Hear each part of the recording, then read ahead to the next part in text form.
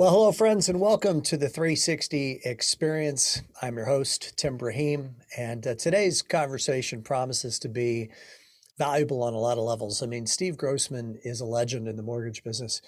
I was fortunate to meet Steve back in the calendar year of 2014, so it's been some time now. He was a part of Leadership 360 Group 3, the third year that we had done the program. And little did I know when meeting with Steve that first time that he was going to be such an important person in my life, both on a business and a personal level.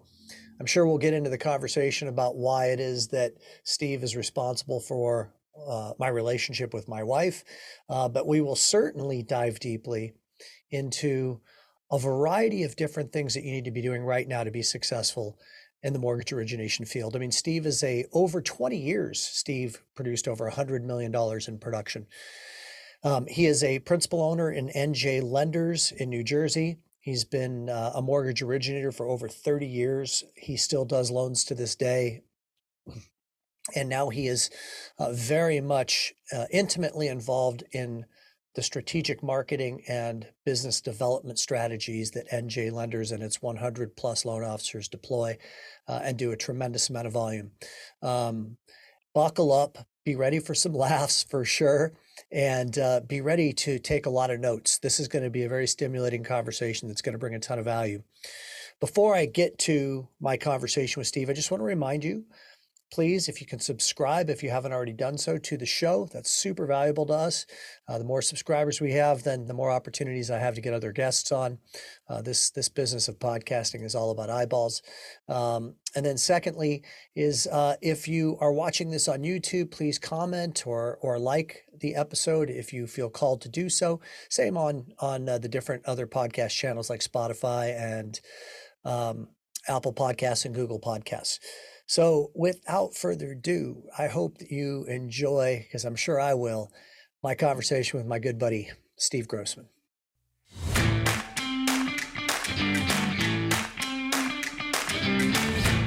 What's up, big boy?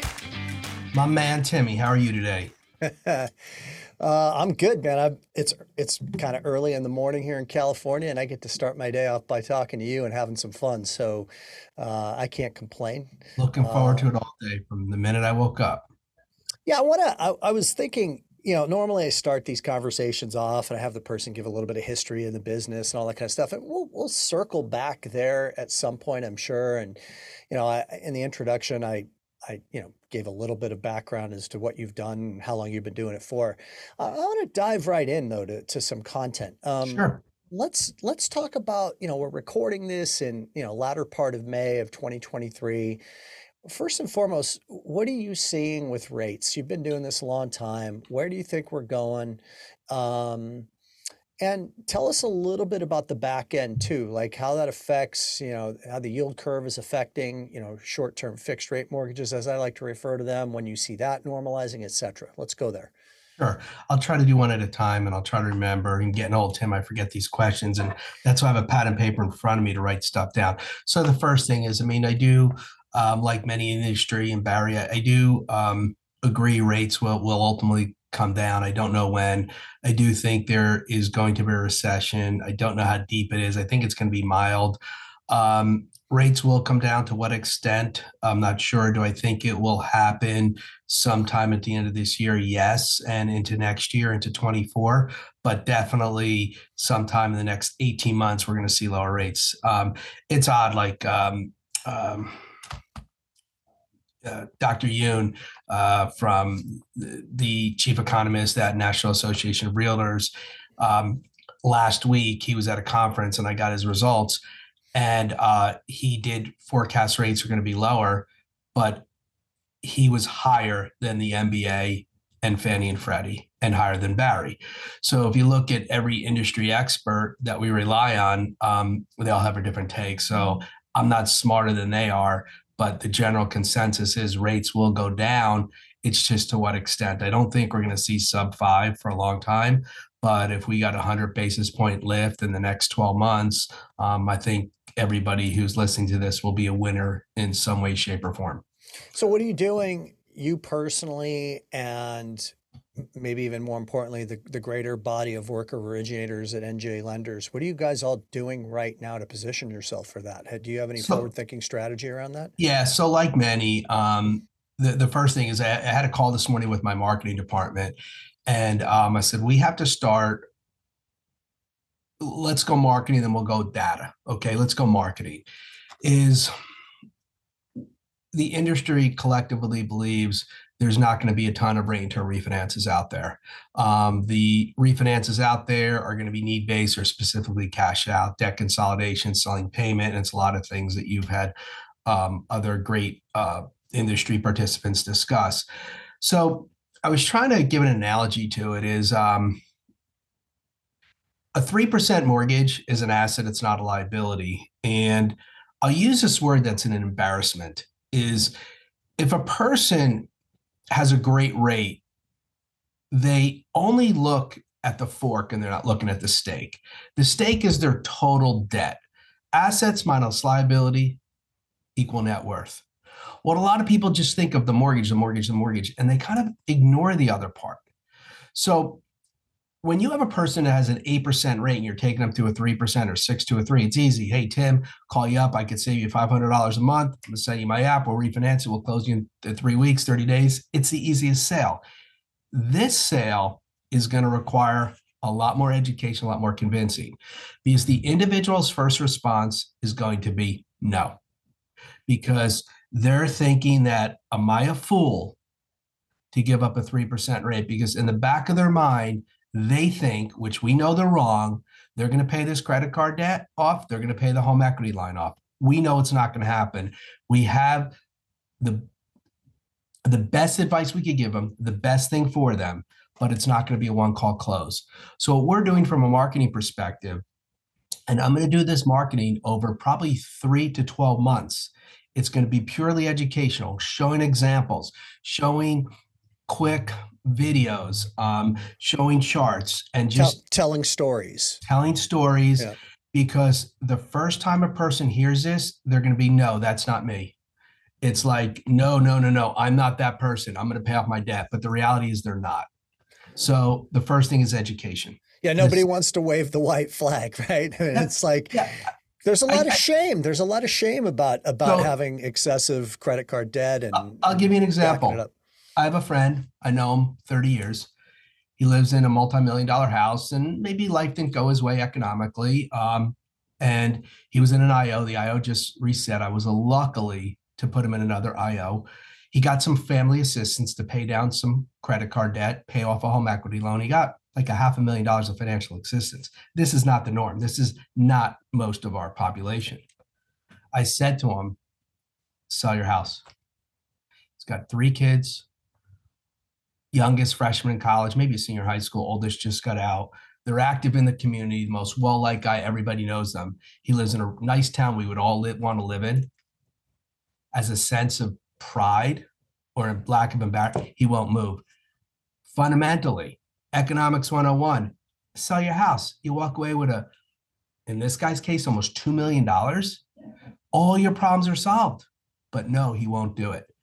That's the same type of mentality of the person in maybe not the same numbers, who will reluctantly do the cash out strategy. So I think it's going to take a lot of marketing initiative on the industry's part to educate the people to do the right thing. You know what, bro? I think it's a lot like that's very well articulated. I love the campaign strategy.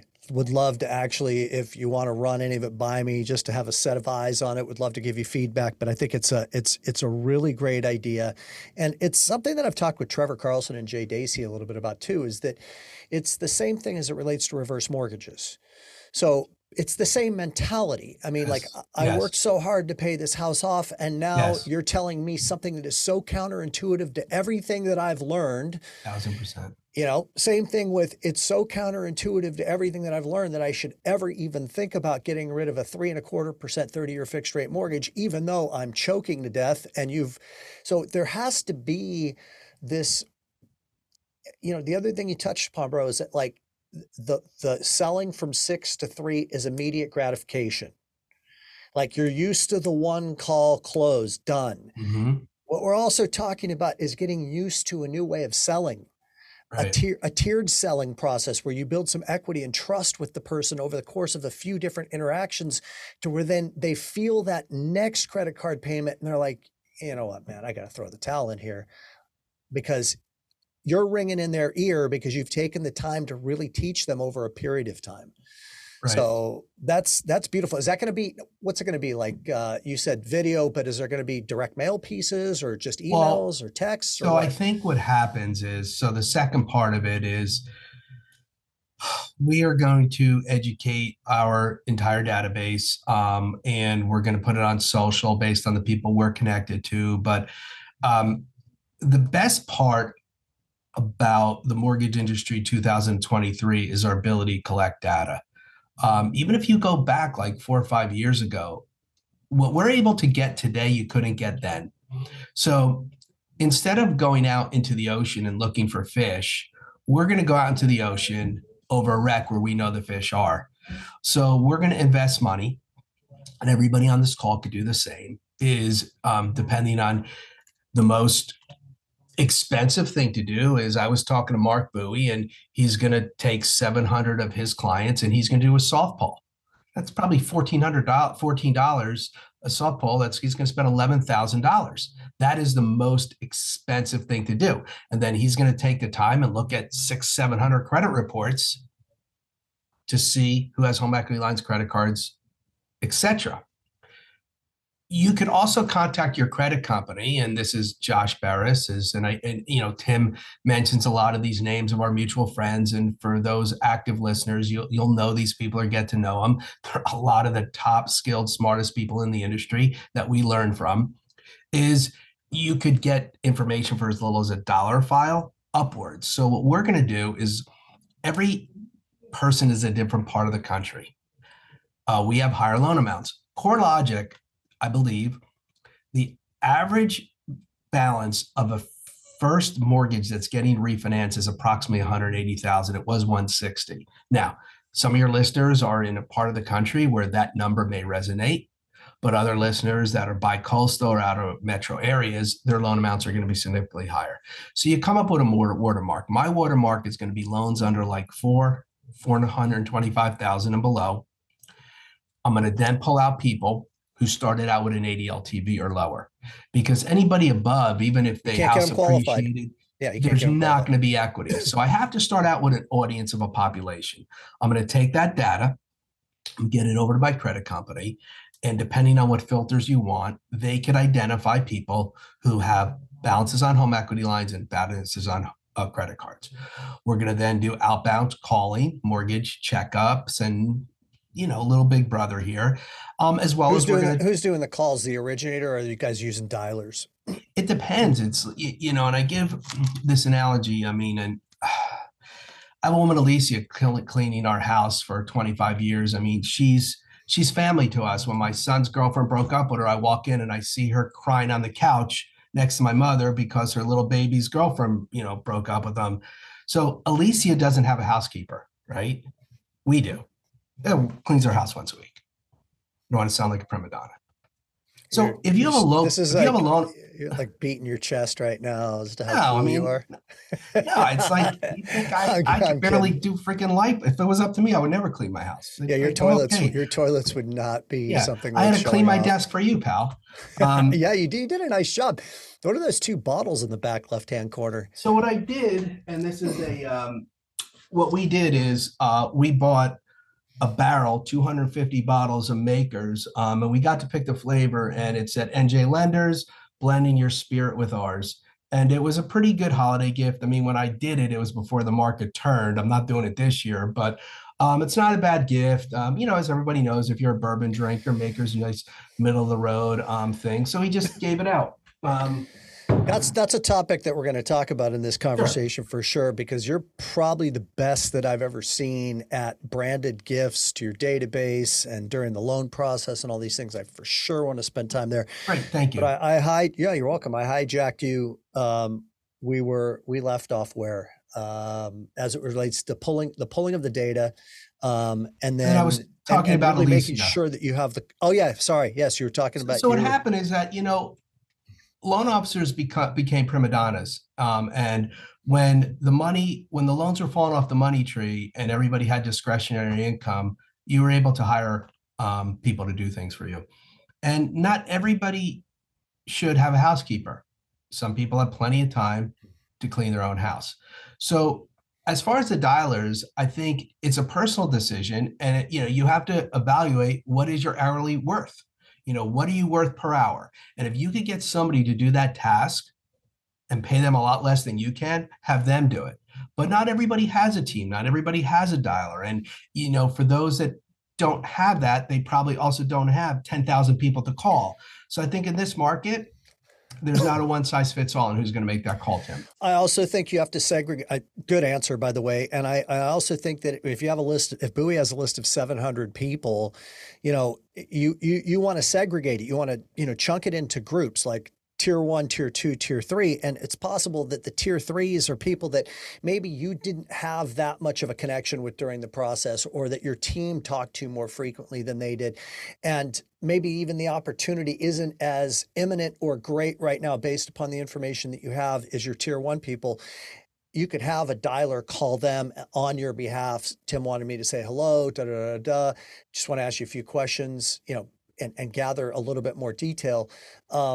So I think that's another mistake that originators make, is that they don't think through the process of, who are my first group of people to call, because you've got the low hanging fruit.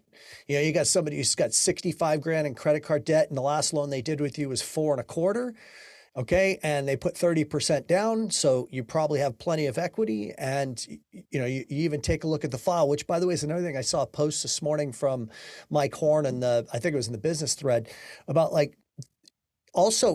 did you max them out on their DTI? I mean, if they were at 43 on the back end, then that might be a little bit more difficult loan than somebody who is at 30. Right. Well, let's hope that their income went up. But one of the things too, Tim, where this is different, and you've been doing this as long as I have, maybe actually longer, is Are you trying to say that I'm older than you? No, I'm older than you. I mean, when, I'm Tim's friend, and Tim is currently married, but when he was single and he used to go out on the websites, he used to lie about his age. He was the only guy I know, other than my mother, who was 49 for like 5 years. But, and if for those that are connected to him on whatever, he's probably still says he's 49, and he's not. I'm 47 now. Right. Yeah, exactly. Well, you look good. You look very good. Thank you. You're a very handsome man. Thank you. So one of the things, Tim, is that I can't think of another sales process that our industry has experienced where it's not going to be immediate. So what happens is, we could identify these people today, but the rate may not be there. Mm-hmm. But we're hoping and praying, and we all believe it's going to get there. So we can't wait for this to get there, because if we wait and then start doing this, the train's going to leave the station for two reasons. One, your competitors may beat you out on it. And there's also a driving force. What inflation is going to push down the rates. A recession is going to push down the rates. What happens in a recession, the Fed will reverse its raising. So your window closes as the Fed lowers short-term rates, because we're arbitraging the fact that the long end is going to go down quicker than the short end. But the long end is going to go down, and the short end is going to go down afterwards. So our greatest sales pitch to demonstrate the best savings, or the best thing to do, is going to be immediate when these rates go down. Because if rates go down and stay down, the long end is going to come down, or the short end is going to come down. So that home equity rate, where you say it's 8 or 9, what if it gets down to 6, or the credit card rates? It's still going to have a lot of sizzle, but not as much as it did when they're sky high. So I think you work on the arbitrage. That's a great way of articulating it, the arbitrage. And, it's that lag effect that from the time where the market knows and reacts, and mortgage-backed securities rally, but the Fed's still got their hands in their pocket. Yes. And I could also make a case for, I've been thinking a lot about this, that maybe the best case scenario is a shallow, longer recession. that has them not having to react so quickly with qualitative easing that that gap that you're talking about, that arbitrage, shrinks like very rapidly, like 25 basis point cuts for the first three into next year, and then Right. would I think for the industry would help it out a lot. So back to the marketing. Anything else that you're doing with that? I love the campaign. Is your beautiful mug going to be on the marketing pieces, or who's are you marketing Not on? mine. No, I look better over the phone. You know that. But whatever it takes. But I handle the marketing. I mean, I still originate a little bit, not as much as I used to. I like to keep my hands still in, in the pot. But I kind of create the initiatives for almost 100 different loan officers. For those that not everybody is going to lead me through the burning door, but what we try to do is a lot of it for them, because when it comes to a lot of ideas, people want to do it, but they just will find excuses, or they don't have the resource to implement. So boy, we that was will, very fucking kind. yeah, They're just shitty implementers. yeah, yeah. And this is what I learned in coaching with you, Tim, is I thought I was a failure. I used to think I was a horrible implementer. And then it was you, Julie, and Scott brought it to my attention is you're not you're not a failure. You just don't have the bandwidth to implement. So I surrounded myself with a lot of great implementers, and I may come up with the master idea and I have people implement, but they're also implementing for others. Mm-hmm. So what I find is if I could, you're scaling your yes, intellect is yes, what you've just done. that's what I'm Like doing. I want to like, let's, that's like a boom Sure. pause. Let's just sink that in for the audience. I mean, so you figured out what I heard you just say was, I figured out what I like to do and what I do well, and that would be valuable to the organization because it would, my ideas would have an influence on their success, which would, I assume, have some retention components to it from a business perspective. And then on top of all of that, I'm going to do what I do best, which is be creative and think through the strategics of it and let somebody else implement it. And I've just Correct. scaled my knowledge, and Yep. that is super So powerful. And I'm you going to and state that, but I'm going to state it in a different way. And this okay, is, I think, when I coach individuals and in our industry and outside of it, and I look at professional development, is that when you meet people, whether when you're a kid and someone was bragging how they were a great athlete, or a parent was bragging how smart little Susie and Johnny was, which was great. But one of the best things in professional development is not to identify what you're good at, is when you really start to grow as a person, as a leader, you identify what you're bad at. And that it came out with me in coaching, is with you, is that where I was beating myself with the whip, saying, you just always start these projects and you never complete. Then I realized, wait a second, that's not what I'm good at. And I realized what I'm bad at to help me get better at something. And that's what helped me actually really succeed and achieve and finish tasks. So it was just, people always think I'm yeah. great, great, great. I first figure out what you're bad, bad, bad. Then you'll figure out what you're great, great, great at.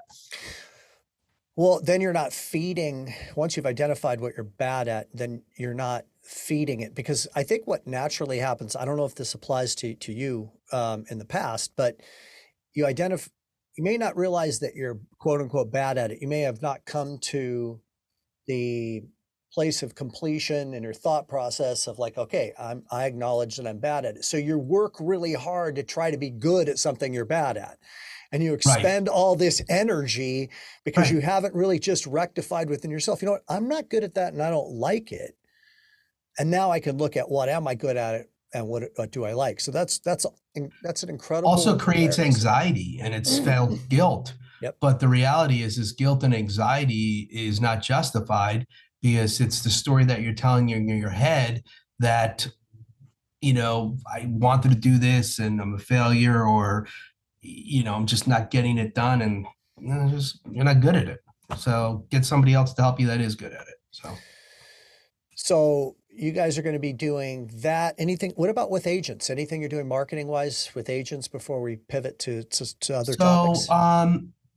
I haven't gone deeper with my agents. on trying to get them to introduce me with some of the people that are considering listing their home and maybe advising these clients on the best way to handle the equity in their home. Hmm. So I haven't done that with agents, but what we're trying to do, I mean, agents are in scarcity also like loan officers. I mean, there's just not, at least in most parts of the country, we have an inventory crisis. It's a problem. I personally don't think it's going to resolve itself for many, many years. It will improve slightly, but we have this inventory issue. What we try to do is come up with different tools on that could potentially help a homeowner get their bid accepted. So we just came up with one where we do an AVM on the home. And then if the AVM comes in acceptable, we'll give a value assurance to say that we will guarantee the value of the home. And we put in 80 LTV, single family, agency product, no FHA. We run the AUS at different LTVs to make sure we don't make a mistake. And the intent here is if we're right 96% of the time, we can then have the borrower go in with a fully vetted credit approval and they have our value certificate. We're not saying you could waive your appraisal because we still have to make sure the house is in satisfactory condition and meets the Fannie Mae standards. But we're trying to have position our borrowers so they can compete with all cash offers. So that was a recent product we rolled out, and we didn't invent it. We took it from somebody else who kind of came up with it. Everybody on this call, please feel to take it. It's, just you just have to constantly come up with different tools. It feels a little bit like regifting what you just did. Yes, So yes, yes. I was watching Seinfeld last night. I thought of that. But it's the agents are having the same emotional and financial challenges that loan officers are having. So it's our job to pump them up. And whatever your secret sauce is, or not everybody can be a coach, not everybody can be a mentor, not everybody has a specific skill set, but each and every person on this call has something of value that you can provide to your agents to help them grow their business. And you just can't say, I'll close your loan on time, I have great rates, I have great service. It's agents don't want to hear that. You have to come to them with ideas and suggestions on how they could grow or improve their business. And if you don't have a script or a product or a solution, you're wasting their time and you're wasting yours because they don't have a lot of transactions to give out. And I think they're going to be selective on who they give them to. And if I was them, I would give it to people who add value to me. And it's not like Zillow marketing, it's not MSAs. It's really rolling up your sleeves and working with your agents and just trying to show them ways on how they could grow their business. I was talking to your boy Trejo yesterday in a coaching session, and uh, we were identifying what he does well. So it's perfect to this conversation. Like, you have to have something of value you bring. And I pointed out to him, and I don't think he saw it, but that dude knows how to structure loans. Like, he's been around for a long time. Um, and he's been a broker his whole career, and therefore has had lots of different products to have to get himself educated on. And right now, that's probably the most valuable thing you could bring to a real estate agent, is that you can get a deal done that maybe wouldn't have gotten done if it wasn't for you, because Right. that can be the catalyst to, like, I mean, I've got some stories, man, of tough deals that I was able to get done. I don't even think I've ever told them to you. I won't go into them in this conversation, but like right now, and I'm sure you probably have more stories than me about, because of your knowledge of product, about you were able to get a deal done that maybe somebody else couldn't get done, and boom, now it's like 10 more loans in the next 12 months. Right. So that's why studying that stuff and understanding your product offering and whatever, first time home buyer products are out there, et cetera, is really important right now. Hey, the cream's going to rise to the top, Tim. I mean, and I shared this statistic with you because um, I think a lot of us were misunderstood that everybody thinks there's 500,000 loan officers, there's 350,000 loan officers, and something that came out of Grossman the other day, there's a little over 100,000. We probably still have 30,000 extra loan officers than we really need in the industry that the industry could support. But you don't want to become the garbage man. And so when you articulate that message, you don't want to be I could get all the complex deals. Correct. I want all your deals. Right. So sometimes if you can get third party validation on that from another real estate agent giving you a testimonial or a borrower saying, I went to Chase and they couldn't do my loan, but Trejo was able to do it. Or the customer says is that I never thought I could buy a house until I met Steve Grossman. So because there's a loan officer that I know that that works on a really high margin, and he does all tough loans and he gets paid for them, but he's got to have a reputation of the garbage man because he doesn't get any of the cream puff deals either, because everybody comes to him for the stuff that nobody else could do. Well, hello, friends, and I hope that you're enjoying this episode of the 360 Experience podcast.